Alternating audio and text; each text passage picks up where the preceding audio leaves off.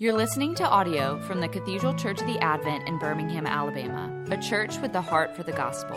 Find out more at adventbirmingham.org.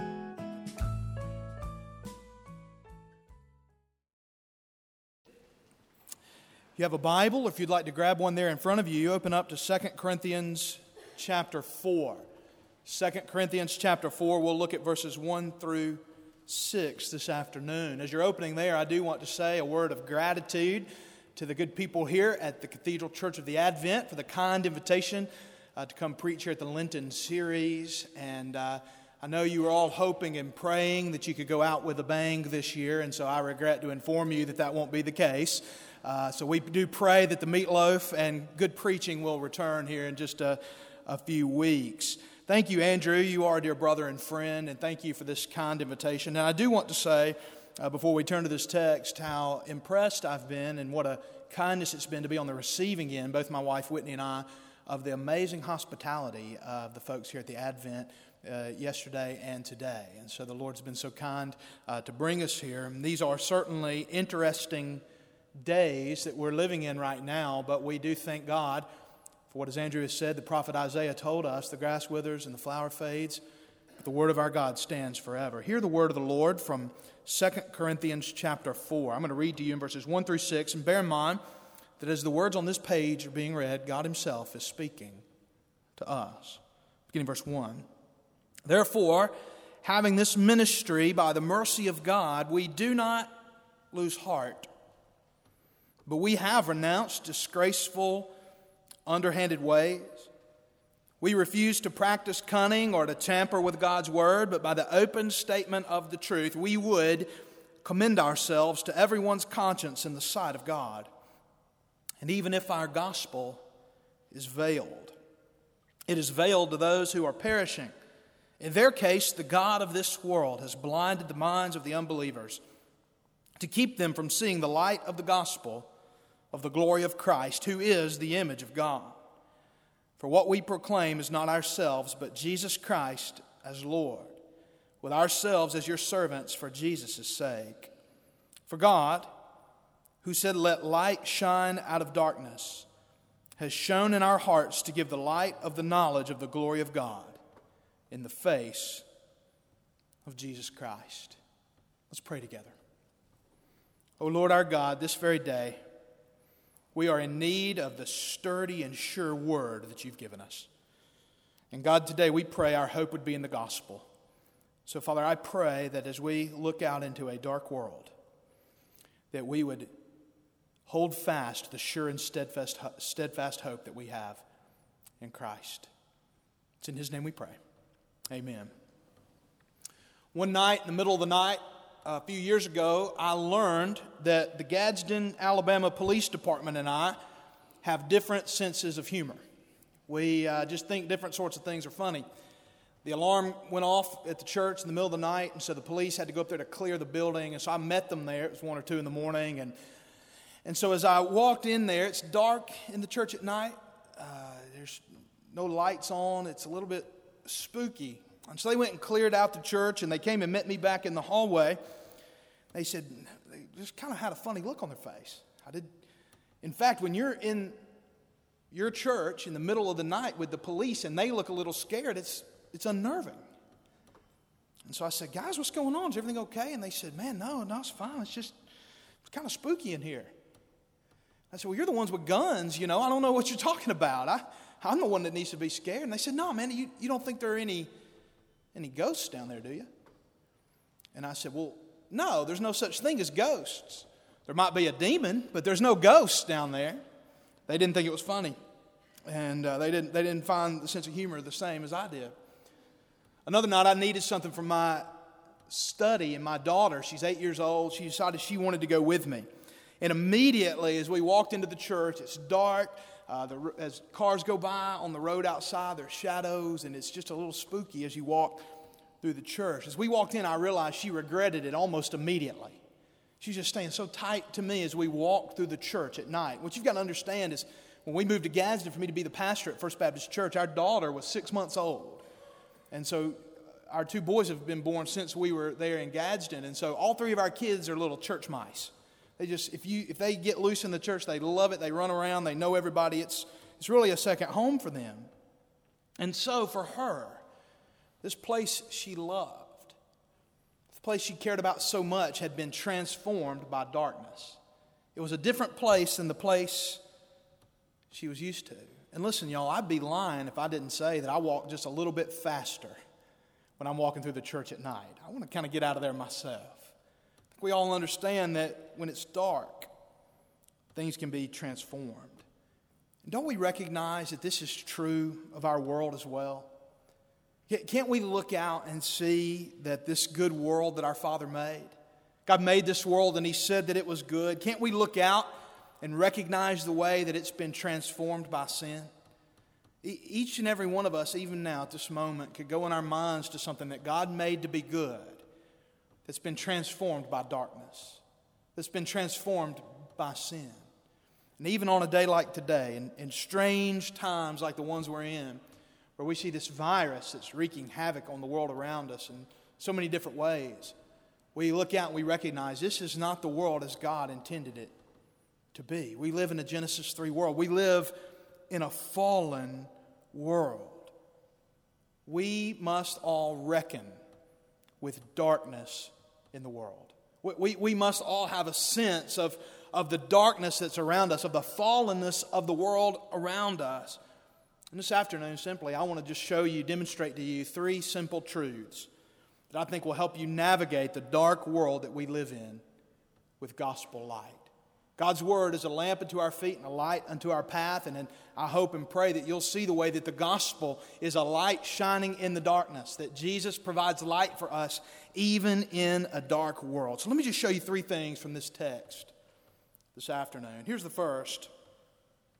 The darkness cannot damper our witness. The darkness cannot damper our gospel witness. Therefore, Paul says, verse 1, having this ministry by the mercy of God, what? We do not lose heart. But we have renounced disgraceful, underhanded ways. We refuse to practice cunning or to tamper with God's word, but by the open statement of the truth, we would commend ourselves to everyone's conscience in the sight of God. See, I believe every Christian has a storm front in their heart. Every Christian, based on the fact we live in this world as believers in the Lord Jesus Christ, every Christian, therefore, has an internal storm front in their heart. You see, on one side of this storm front, you have the glory of Christ and the beauty of the gospel, the presence of the Holy Spirit in your life. You come to church on the Lord's Day and you just experience the sweetness of the gospel. You spend time in your daily devotions and you experience the glory of Christ. We, as Christians, have moments where we can sense the presence of God in our lives and hearts. We're overcome at times with the beauty and glory of the gospel of the Lord Jesus Christ. We can taste heaven. We know God. We know His Christ personally in our hearts. And yet all around us is darkness. All around us, we can see the depth of wickedness in the world, and even in our own hearts. We feel the darkness even in our own hearts that can tempt us to abandon a pure faith in Christ. And so we have sort of a dual temptation that we face because of this reality. In one sense, we can become discouraged. We can lose heart. We can find ourselves struggling to simply believe in Jesus. We can start to be discouraged and lose this sense of trust and faith that Jesus is in control, no matter what's happening in the world around us. So we're tempted on one side to lose heart. But on the other side, there's another temptation. We can also be tempted to overcompensate for the darkness around us and lose trust in the gospel by using disgraceful and underhanded ways. We can start to use worldly means to try to win people to Jesus. We can try to use cunning and try to tamper with God's word. We can try to start to kind of finesse the Bible a little bit so that well, if we're going to reach people in this sort of world, we need to change the message to make sure that that's the case. Or we begin to make promises that the Bible doesn't make. Oh yeah, if If you'll believe in Jesus and obey Jesus, then you'll be blessed with good health. You'll be blessed with wealth. Or we begin to offer forgiveness or tell people that things are okay. We begin to say peace, peace, where there is no peace. Oh, that's not really a sin. The God I serve doesn't say that's a problem.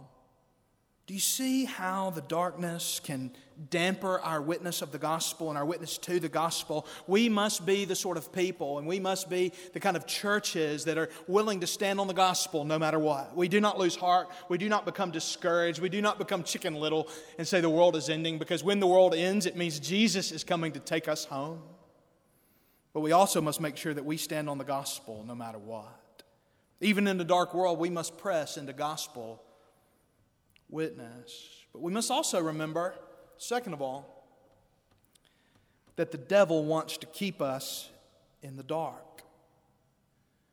The devil wants to keep us in the dark. The gospel, the Bible says, is veiled to those who are perishing. Do you see what Paul says? Even if our gospel is veiled, it is veiled to those who are perishing. In their case, the God of this world has blinded the minds of the unbelievers to keep them from seeing the light of the gospel of the glory of Christ, who is the image of God. How haunting it is to think of the veiling of the gospel to those who are perishing. Our sin and our darkness that's in our own hearts veils the gospel to us so that we cannot see the light and the glory of the gospel of Christ. The God of this world, Paul says, that is, the devil himself, has blinded their hearts. You know, we can easily be discouraged by this fact. And yet what I want to encourage you in today are two things. First of all, you too were once blinded. So don't lose hope. In other words, if you can be saved, if the veil can be lifted for you, a good Episcopalian or a good Baptist, if the veil can be lifted for you, can the veil be lifted for those who we secretly think are beyond the reach of the gospel? And perhaps there are some of you here today who feel like you're beyond the reach of the gospel. You're here looking for hope. The guy in the tie in the pulpit was once blinded too. It's only by grace that we come to know the Lord Jesus Christ. But also, not only do we remember that we too were once blinded, but we also remember that Satan is ultimately defeated. We don't lose hope because we recognize even though Satan right now seems to have sway, even though he seems as if, and in the Bible says he is the God of this world, nonetheless we have to look and we have to see and we have to recognize that ultimately Satan's days are numbered. He is defeated. The gospel is stronger and greater than the one who is doing the veiling. We heard from a great Lutheran yesterday. Let's hear from another one today. And though this world with devils filled, Martin Luther said, should threaten to undo us, we will not fear, for God hath willed His truth to triumph through us. The prince of darkness grim, we tremble not for him. His rage we can endure, for lo, his doom is sure. One little word shall fell him. Christ is victorious. My friends, there's temptation in the dark.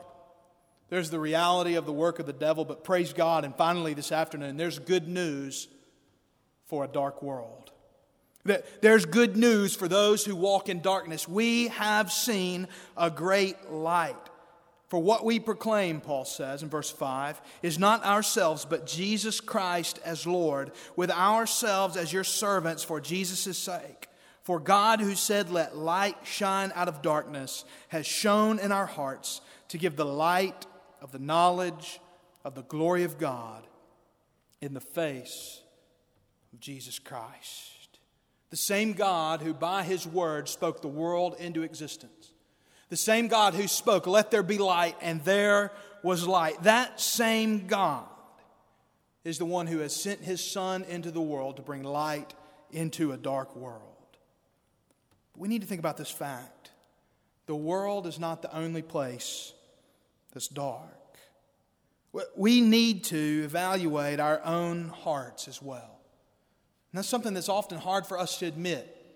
I am a sinner.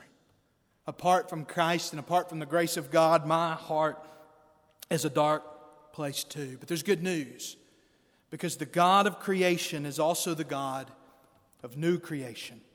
Not only in the world as a whole, but in our very hearts. We are being pointed to Jesus, because unlike Moses, who had the glory fade off his face, the glory in the face of Christ doesn't fade. He hasn't brought us the law like Moses did, written in tablets of stone, but instead Jesus himself has written God's law on our darkened hearts. The light of the glory of God never, ever, ever fades in the face of Jesus Christ.